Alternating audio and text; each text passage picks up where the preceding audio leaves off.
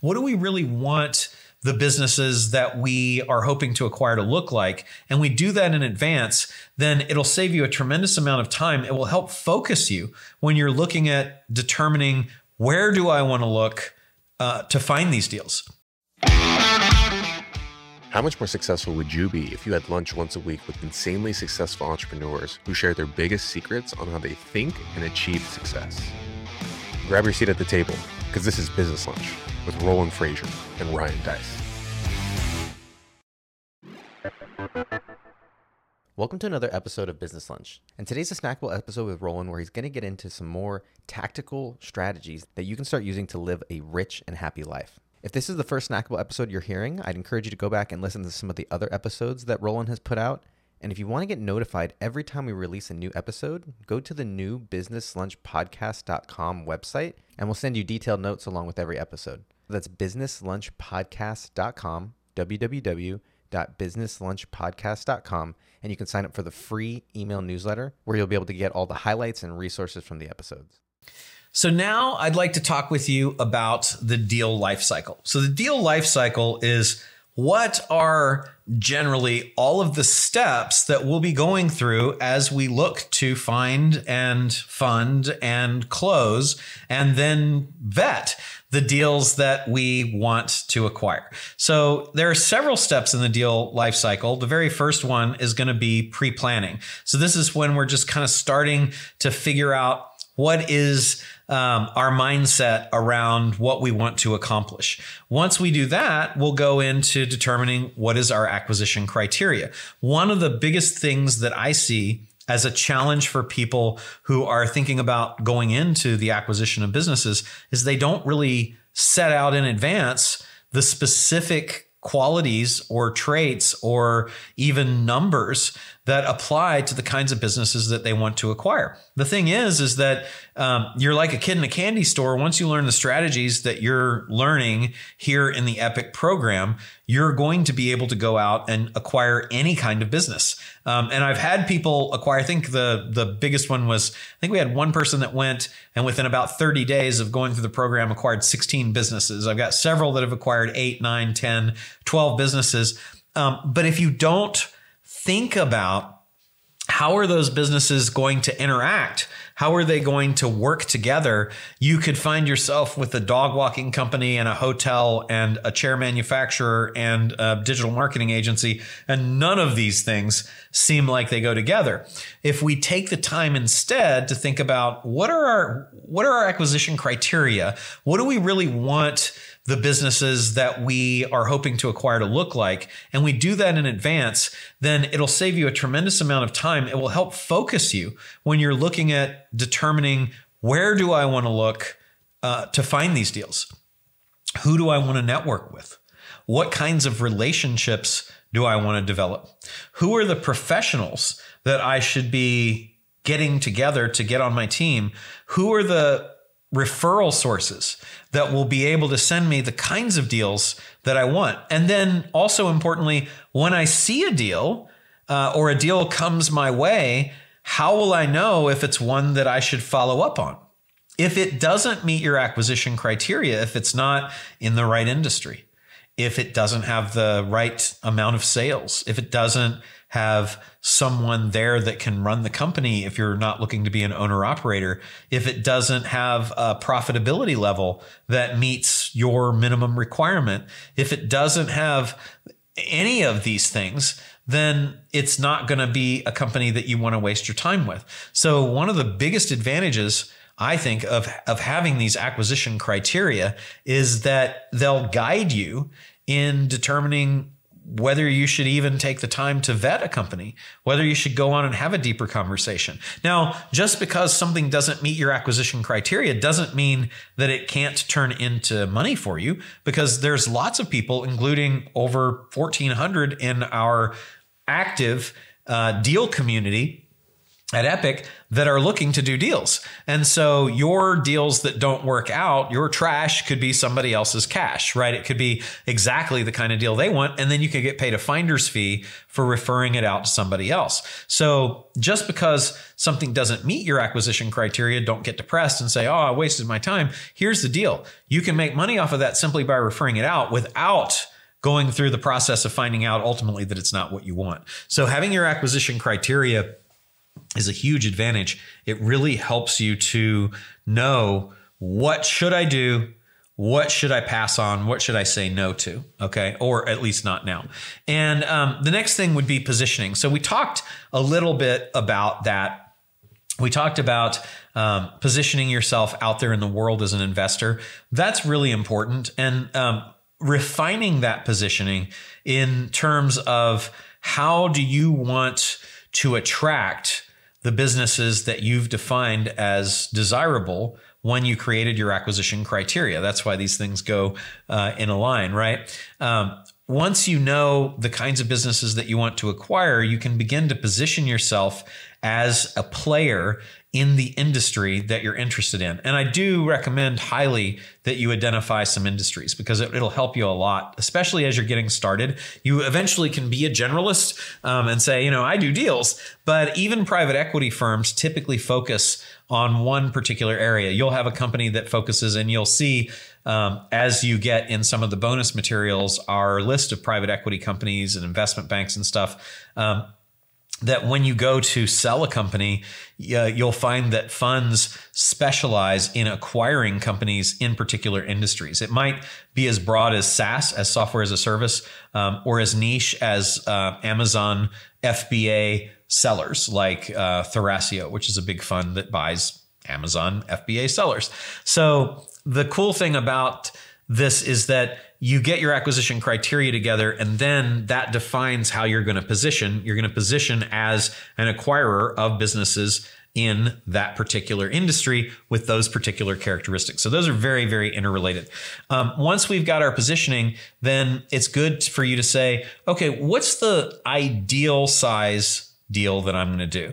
What are my financial goals with respect to this deal, both in terms of the revenue that it's going to be generating, as well as the profits that it's going to make? Because if it's not especially making the profits that you want it to make, to be able to pay you for your time and to be able to fund the development and the investment and the growth of the business, then it's something that you're going to have to find additional capital for. And that might mean that you then need to think about having credit that the company has, preferably not yours. It might mean that you need to bring in outside investors, which would dilute your ownership interest. So if you can find a business that already has the things that you want to be able to go forward, to pay yourself and to have the ability to invest in the growth of the company, that's going to really save you a lot of time and hassle as well. And why not buy a company that already has what you need versus one that doesn't? The next step would be figuring out what is the ideal type of target. This might mean what type of entity is it? It might mean what location is it in? It might mean, is it a structure of a business model that meets your criteria? These are the things when we're talking about business type. And then there's lots and lots of ways to go about finding deals. I can tell you that I have found many ways that I say the wrong way. The truth is they're just inefficient. It's very inefficient to go about trying to find deals one at a time by luck. It's very, very efficient when you have everything together and you have a plan of how you're going to find deals. And so we'll talk about how to do that. Mistakes I've made along the way that I've learned that really, really make it harder to do it at speed. And then all of the things that I found that work really, really well, as well as the things that I've learned from you guys and from other people. The next thing that we'll do, the next step will be, now that we've got all this stuff together, right? We've pre-planned, we've got our acquisition criteria, which allows us to position ourselves. Now we've positioned, we've got deal flow coming, and now the deal flow is coming and we're saying, okay, is it the right size? Is it the right type? We've got our systems in place for finding deals. Well, now we're going to identify the specific target businesses that we want to acquire. Okay. We've done all the pre-work. we've got our deal flow system working, and now we're looking at some of these deals and we know which ones we want because we did our acquisition criteria. Now it's time to say, these are the specific deals that we want to target. Once you've targeted them, it's going to be time to reach out and find out, who do you talk to about acquiring the business? Well, who are the players? Who are the owners? Who are the advisors? So we have very specific tools and strategies for identifying who those people are. After we've done that, we've identified those people. How do you contact them? Like what's the best way to reach out to them? And what are you going to ask? And what are you going to say that's going to be most efficient and most effective in not scaring them off? Because a lot of people that we reach out to, you'll find that I teach it's way better to reach out to people who aren't on that expectation curve. Remember, a few videos back, I talked about this expectation curve. When you first list a business for sale, that's the time that the seller is going to want the most for it. After they've experienced a lack of buyers, then, and only 20% of them find those buyers, then the listing falls away. The expectation curve is dramatically lower.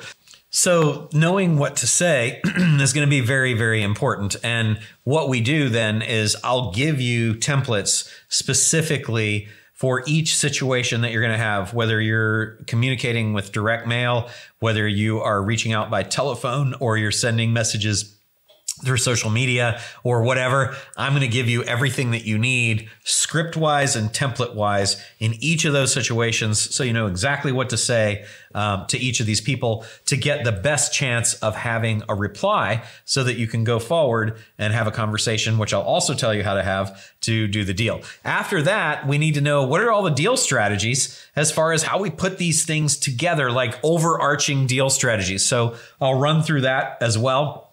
Then we'll talk a little bit about data gathering and analyzing each of the deals that you've got.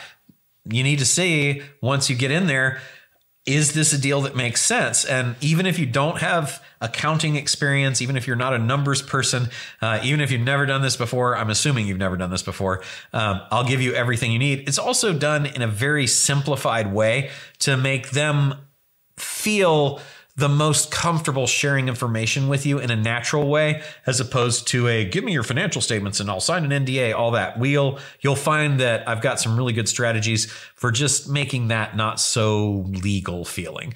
Then we'll get into the deal structure. So how is the deal going to actually be structured? How do we get this thing to happen? Do we buy stock? Do we buy assets? Do we do this in a company? How do we actually structure our deals? And then one of my favorites, probably my favorite part of the whole course, near and dear to my heart because it's the most creative, is what we call the deal stack. Now, the deal stack is where we say, how many strategies is it going to take for us to get the money that we need to do this deal? And here's what that looks like. So let's say that we've got a deal that's a $1.5 million acquisition. Well, the way that I like to do this is I just write on the left side of the page, 1.5 million, and then down at the bottom, I write 0. And my gap is what I have to fill to be able to pay this, right? To be able to pay 1.5 million for the deal, I need to fill this gap. So what I then do is I like to, the reason I call it a deal stack is that then it's going to be, well, what strategy is going to get me the closest to being able to have this 1.5 million. And I'll go in great detail as we get into the program. But let's say, just for simple purposes here, I'm like, well, what would be great would be if the seller would finance a significant part of this. And so let's say maybe I can, and let's actually say $1 million deal, because I can do the math easier in my head. So it's $1 million gap. I've got 0 right now and I need to get to $1 million. Well, if I can get the seller to finance 50% of that deal, now I'm only 500,000 away. So the first block in my deal stack would be seller financing, and that would take care of half of what I need. And then maybe the next block is that the seller has significant accounts receivable. And again, I'll give you these strategies in great detail when we get to the deal stack section. But let's say now I need to have, I need to see, can I get the seller some cash?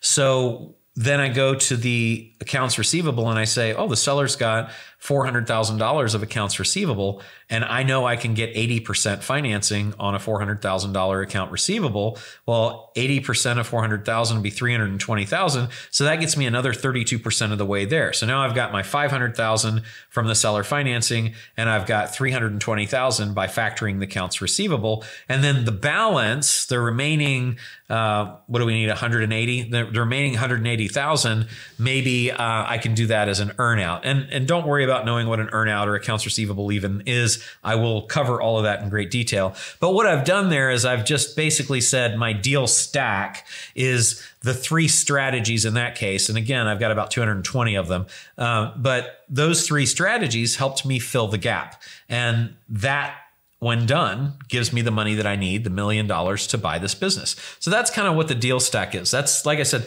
one of the most fun parts of what you'll learn, and also definitely the most creative. Once we get that deal stack done in our mind, then we go to the negotiating table and we go back and forth with the seller to collaborate. And I prefer calling this collaboration, not negotiation, but we'll collaborate to get a price that makes sense to the seller on the terms that make the most sense to us. Once we've got that done, we'll document that in a term sheet. Sometimes that's also referred to as an LOI. An LOI is a letter of intent. This is a non-binding outline of the deal points of the deal.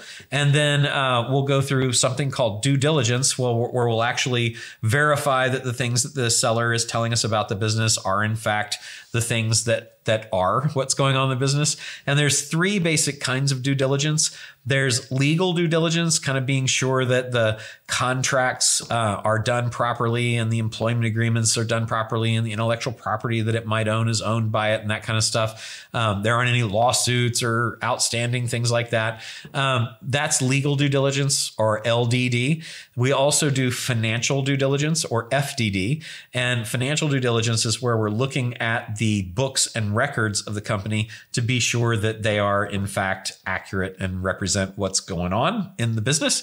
And then last but not least, there's CDD, and CDD is commercial due diligence. And this is where we're looking at things that are particular to the business itself. That might be, what's the market share? How happy are the clients that the business has? How happy are the employees? What is the product market fit? These kinds of things.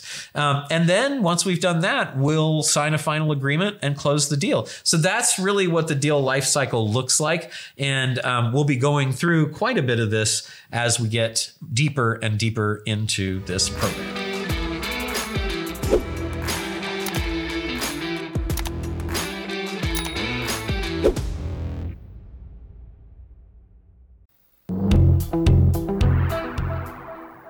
Hey, Roland Frasier here.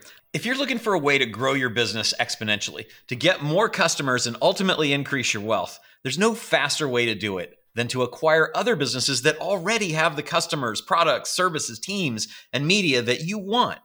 If you want to double your sales, just acquire a company that has the same sales as yours. It sounds simple, but far too many people end up starting new businesses that fail and forget that they could skip all the hard stuff and just acquire one that already exists. There's a reason why private equity firms, family offices, big companies like Apple, Google, and some of the smartest entrepreneurs on the planet do not start new businesses from scratch. They acquire already successful businesses. And when they do it, they instantly increase their sales, their profits. If they want market share, they increase that. They can get new products and services to offer, all instantly. Hey, look, 90% of new businesses fail. 90%. Why not acquire an already successful business and increase your chances of success by 900%? What most people don't realize is you can acquire highly profitable businesses with no money out of your own pocket in pretty much any country in the world, regardless of your credit, and without having to go find a bunch of investors or needing any experience. Look, I've been acquiring businesses for over 30 years now, and I cover the whole process in my Epic investing strategy training, and I want to give it to you 100% free. Just visit businesslunchpodcast.com/epic to get your free access to my Epic investing training right now while it's available.